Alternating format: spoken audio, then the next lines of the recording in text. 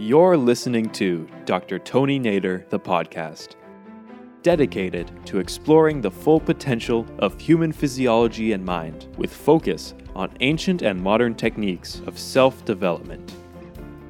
Spend some time with Dr. Nader, who is leading the way in the science of consciousness, and begin your journey to better understanding the relationship of mind and body, consciousness, and physiology right now. There is a collective consciousness in society, and this collective consciousness is contributed by the individual consciousness of every one of us. In this episode, Dr. Nader discusses what consciousness is and how we can shift it in a positive direction. So consciousness, what is it?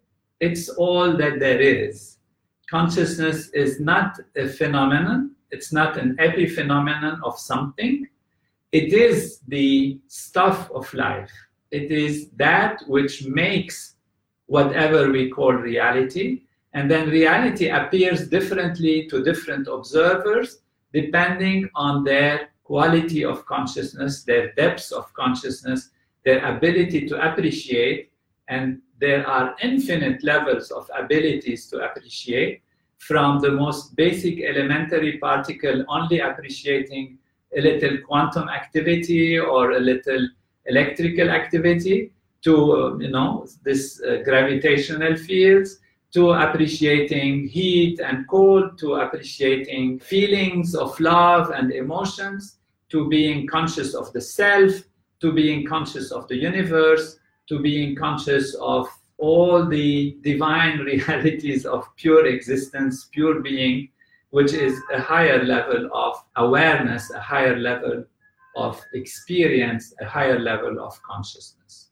So this is our perception, and would be my sharing, my answer for your thoughts and your consideration about what consciousness is. There are traditions and philosophers that have talked about this, and in the scientific age, it is possible to make a bridge between philosophy and science, and it is not outrageous. It is something that is truly part of reality. It's a joy to be with you again, and now we have some questions that I have received. I can look at that. I'll read the question from Rebecca. How do we know that the Veda is the blueprint of the human physiology? Now, the Veda, we have to explain, many who are on this live broadcast don't know what Veda is. Veda is an ancient knowledge that is many, many thousands of years old, that comes from the ancient tradition in the land of the Veda, which is today India. And there are these seers, they call them, those who are like cognizers, who were going very deep into consciousness. And what they did is, instead of exploring the world on the outer level, which means like we do in modern science, objectively studying things, they did it on the inner level. So they went into themselves and they experienced, from their level of consciousness, they experience the deep levels of pure being, and not only pure consciousness, but they actually experience the dynamics of consciousness. They experience how consciousness vibrates, how consciousness moves. And they kind of recorded this into modern recordings of sound. Modern, we call it, they didn't record it like on a machine. They recorded it by transmitting it to their children, and then their children to their children. And this is an ancient tradition, an oral tradition, that gave us this Veda. Now, Veda has been very powerful and has very powerful effects, and it has many technologies like transcendental meditation, which allows the individual to go deep into one's own consciousness.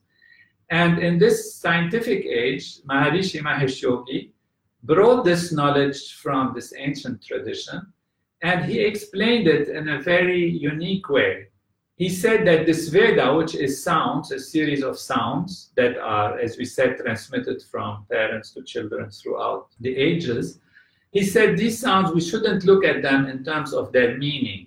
We should look at them in terms of their structure, because they are the structures of the laws of nature, of the dynamics of how consciousness becomes matter, how consciousness manifests on the surface level. And they are just the dynamics in an orderly way of how this happens. What is beautiful is that Maharishi was convinced that these dynamics, which are the dynamics of the laws of nature, as he explained it, are embodied in the human physiology. And the reason is the human physiology, the human nervous system, is able to experience these dynamics. The fact that we can experience transcending, which means going beyond the surface level into the deepest level of knowledge and experience pure consciousness, pure being, is because our nervous system is so complex and so perfectly built that it has this ability. And therefore, he said, also the Vedas say that everyone is totality, everyone is Brahman. Like, we say humans are made in the image of God. Like, it says in Islam, consider yourself to be a small atom in which the whole universe has folded itself. That means there is some quality to a human being, even on the surface level, that is very, very important. And so Maharishi was convinced that if these are the laws of nature, and if a human being is made in the fashion and created in that kind of structure, then these two must resemble each other. And so he asked me to do the research on it, and this is one of my main research in the past 20 years or so, and it was to discover that actually the structure of these sounds and how they collect and connect to each other is the same as the structure of our nervous system, the structure of our body. So the discovery on the level of consciousness by these ancient seers is interestingly the same in its dynamics as the structure of the human physiology, as the human physiology is. And that is why we say, and Rebecca is asking, how do we know that Veda is a blueprint of the human physiology? Is by comparing Veda to the human physiology. The second question is from Durand, Lauren Durand. Is it possible to modify reality through our consciousness?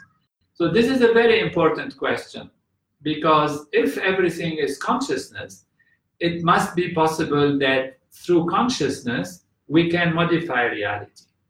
But to what extent we can do that? First, on a surface level, we do it. When you create an airplane, when you invent things, when you have dynamics of creating internet and computers and using technology and machinery and creating new instruments, microscopes and telescopes, what you are actually using is consciousness. You are using your consciousness through intelligence and then using the human instrument, the body, to construct these things. That takes us to different dimensions. So this is already there. And this is why by creating instruments, by using instruments, by creating societies, by building orderly structures, we are actually using consciousness. One wonders, oh no, it's my hands that did it, it's my body that did it. The hands are themselves the instruments. What actually created these beautiful instruments, a telescope, a microscope, an airplane, a car, a computer, is the mind, is the intellect, is consciousness itself. And then it was projected through some physical activity. So this is one way that it can be done. Obviously, your question is, can I close my eyes and from the level of my awareness modify things? And the answer, yes, this is also possible. This is also true. And we have even advanced technologies that Maharishi has taught us. We call them the Siddhi program, which allows individual to project a thought on a deep level that can carry on. See, the thoughts that we have can be on a surface level. They are very, very surface, agitated mind. And there, you can think whatever you like. It just doesn't have an effect. But if you go deeper and deeper and deeper to reach the unified field, which is the field that creates everything, the field of pure consciousness, from there, the ability to project a thought is much more powerful. So you have to know from which level you are thinking, from which level you are projecting your thoughts, in order to know how powerful your thought can be and whether you can truly achieve something through the field of consciousness. So yes, we even have technologies, we call them yagyas, where there are special trained people, pandits from different parts of the world, India in particular, of course, where they have certain recitations of sounds and certain practices that create an effect on the surface level. But even as everyone is, one has, one's thoughts, one's feelings, we influence each other through all of these values. So we have to be nourishing in our thoughts and supportive in our feelings to our environment. And that is something which we call collective consciousness, which is the sum total kind of the consciousness of a society, and that is the sum of the individuals. So peaceful individual, peaceful minds, they can create a peaceful world because we are part of this consciousness. And whether the consciousness is agitated on a collective level or whether it is settled on a collective level, there are different outcomes that can come. And so we have programs to practice these advanced techniques and transcendental meditation together. And we have seen through the research that it can influence crime, it can reduce problems in society, can increase productivity and improve relationships between nations. So we have also studied this scientifically, and it's really fascinating for its very powerful positive effects on the environment. Question from Igor: what will be the subject of part 2, mass and consciousness? Part 2, mass and consciousness, that is referring to the article that I have written in the International Journals of Mathematics and Consciousness. And there was a part 1, and part 2 is going to be to go deeper into how actually consciousness manifests physically as individual atoms and molecules, and where is the bridge between the consciousness value that is more abstract and what we call the physical values. We know that we have in the first part discussed how the one consciousness becomes many, so already that's a problem to be solved, how oneness becomes multiplicity, and this has been discussed in this first article, and also how the values of intellect comes, which is the discriminating value, how the value of ego comes, the sense of identity, how the value of mind comes, the ability to hold many thoughts, and how the sense of space and the sense of time can emerge. So these are very basic, important values because they are the fundamental values on which, now you start to have energy and electrons and photons and specific values. So how can we explain the emergence of the mechanics of physical, what we call grossly physical and even material, not just physical in terms of physical energy, but becoming material, which means molecules and cells and tissues and all of that. So that will be the next article going more into these details. Michael has a question. There is a lot of discussion about artificial intelligence and how it will displace the workforce and whether or not artificial intelligence will actually be able to be imbued with consciousness in the same way as humans. What separates human consciousness from what machine or robots will be able to have? Now, artificial intelligence is one kind of intelligence, one kind of mechanics of consciousness, and therefore, of course, like everything else, the robots, they have their level of consciousness. Now, their level of consciousness doesn't mean it's similar to ours, because they are very basic, very mechanical, and what they are conscious of, they are conscious of electricity, of mechanical things happening in them, of exchange on a quantum mechanical level. It's possible in the advanced structures. Maybe there is, from the surface level, there is an underlying quantum mechanical value, And therefore, there is some kind of consciousness. But the robots don't have the complexity of the human nervous system to have self-knowledge or to have an experience of transcending or of going to the field of the unified field. And artificial intelligence is a system, a way that is the projection of human intelligence. Human intelligence has led to computers and the ability to create algorithms and to have fast computing and the ability to store huge amounts of data and compare all this data together. And that is the human capacity, that is the human creation. So artificial intelligence can be used for humans' benefits or can go also in a wrong direction. The same way as power and energy, they can be used for creative things or they can be used for destructive things. And that is where it is important that human awareness remains very high, that human consciousness and collective consciousness remains very alert and very high, so that we are not becoming the objects of artificial intelligence, but remain the subjects who control and guide artificial intelligence and use it for the benefits of making life better on Earth. For example, studying the atmosphere, studying the weather, studying how to produce medicines even that are sophisticated, studying even human and social behavior, but all in a positive way.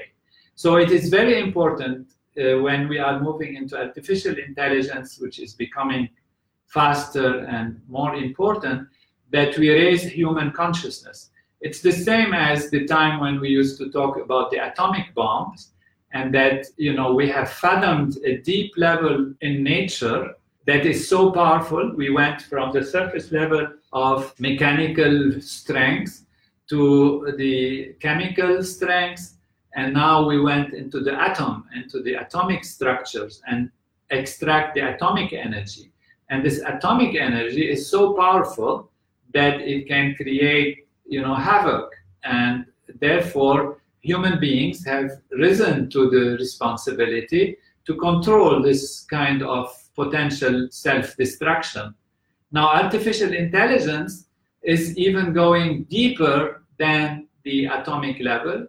It's going to the relationship, the forces, the structures, the dynamics that interact between different factors on the surface level and on the deep level. And therefore, we have to raise human consciousness. We have to raise collective consciousness through the collective practice of Maharshi's technologies of transcendental meditation and the TM-Siddhi programs, the advanced techniques that have shown that they raise society to make decisions and have foresight and insight and ability to control these factors such as artificial intelligence and not become a slave of it, but be a master of artificial intelligence. So artificial intelligence is great as a tool, but we have to remain the master of the tool. So I think it's time to close. I am told this was the time limit for this seminar. Thank you all for attending. I hope you enjoy this and look forward to more questions and another live broadcast where we can discuss further these and other points and thoughts. Thank you for tuning into Dr. Tony Nader, the podcast. And if you're interested in learning more from Dr. Nader, please follow him on Facebook, Twitter, Instagram, and YouTube.